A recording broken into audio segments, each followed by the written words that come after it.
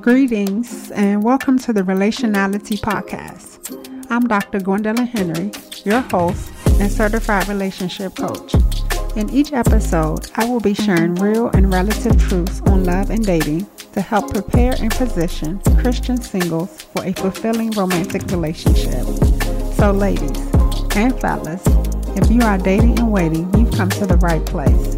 So get ready to grow and lay some groundwork for a successful marriage.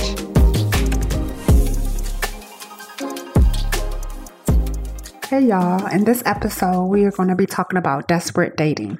Everything starts with a belief system.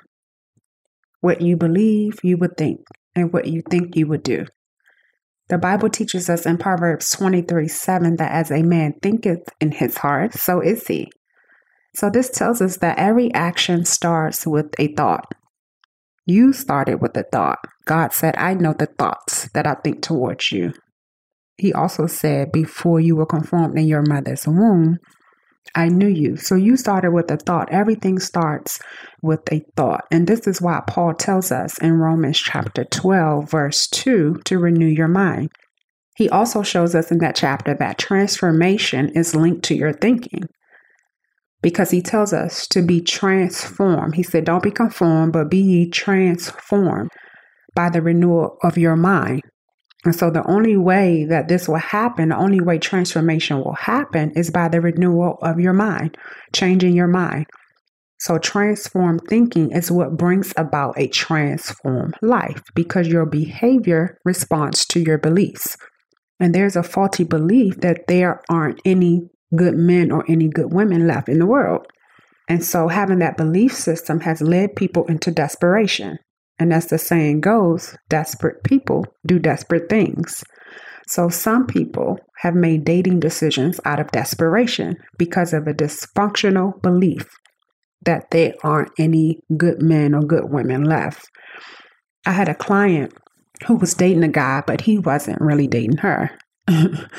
And a lot of that is still happening. It's still going on. And I say that because she was committed to him, but he wasn't committed to her. And so certain days she wouldn't hear from him and he would come around and then all of a sudden he would be MIA.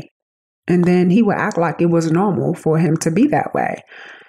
And so he was leading her on in one way, but then treating her in another way. And it was very dysfunctional and unhealthy for her. I mean, her emotions was a wreck, not just from what he was doing, but because she had this belief system that she was running out of time because of her age. And so in one of our conversations about what was going on, she made a comment saying that in our area where we live, that the ratio of men to women was like 10-1. So in other words, she was saying it was 10 women to one man.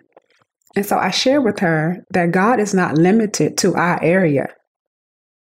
So this guy she was wasting her time with wasn't the only single man in the world.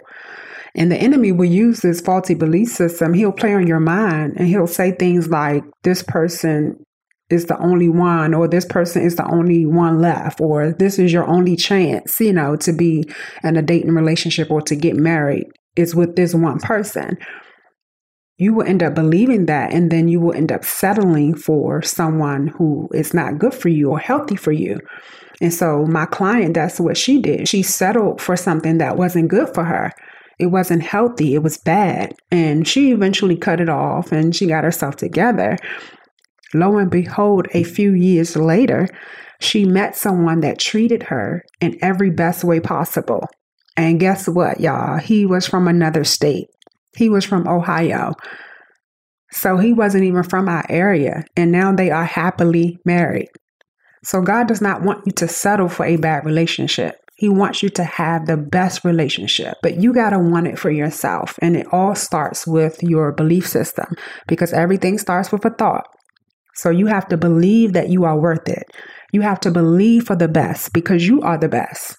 You have to change faulty belief systems that you have to settle for whoever comes your way. Just because someone is attracted to you, that don't mean you have to be attracted to them. Or, you don't have to believe that this is the only person left and this is your only chance. The devil is a liar.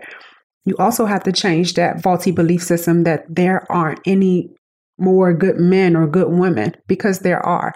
God always has a remnant. So there's a remnant for relationships. And when I say a remnant, I'm talking about an elite group of people who are in right standing with God. I mean, they are aligned to God's plan and purpose for their lives. They are living for Christ. They have spiritual foundation and substance. I mean, they are the real deal. They don't just talk it, they walk it. I mean, they go hard for God. They are out there. Now, they may not be in your community. They may not be any good men or women at your job. There may not be anyone where you hang out, or they may not be in your surrounding areas or even in your state. Like I said, she met her husband. I mean, he was from a different state. But there are good men and women out there. They may be in another state. They may even be in another country. And God will make a way for the connection like he did for my client. But it wasn't until she changed her belief system and stopped dating out of desperation. There are some healthy, spiritual, single men and women left. All men ain't broke. All women ain't crazy. There are some millionaire men out here, but they don't want a broke woman. All women ain't crazy and insecure. There are some secure, submissive women out here, but they don't want a rich fool. When I say a rich fool, I mean a man who may be financially stable, but he's unstable in his senses. Meaning, in other words, he doesn't have much sense. Well, a stable, secure, and submissive woman don't want that. I know for me, I don't want to submit to a fool, regardless of how financially stable you are. If you're a fool, I ain't trying to submit to you. But if you have a limited belief system that there aren't any good men or women left, you will date out of desperation. There's a whole world out here, so do not limit yourself to just your jurisdiction. Making dating decisions out of desperation is dysfunction, and so many people settle and decide to date and marry out of desperation. Actually, desperation should be geared towards deliverance, so you can get rid of the stinking thinking. David said in Psalms 37:25, I have been young and now I'm old, yet have I not seen the righteous forsaken, nor his seed begging bread. When you date out of desperation, in essence, you are behaving like a beggar. Because beggars, they settle for anything they can get. And you are not a beggar. You are a blessed son and daughter of God. The Bible says righteousness was counted unto Abraham because he believed God. And so you are the righteousness of God, and you are Abraham's seed, which means his blessings are your blessings. And you are not a beggar. You are a born again believer. You are a blessed son. You are a blessed daughter. So stop reducing yourself for a relationship. God will not forsake you. You do not have to be desperate for a date. There is a destiny date for you to meet your ministry mate. So be patient and wait on the Lord in expectation, not desperation.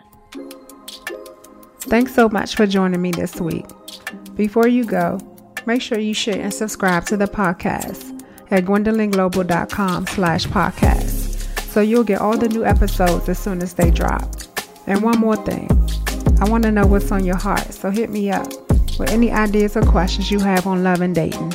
I'm happy to share some of the top requests and respond to some top questions in upcoming episodes. Thanks again for joining me. I'm Dr. Gwendolyn Henry. Meet me next week for another episode of Relationality.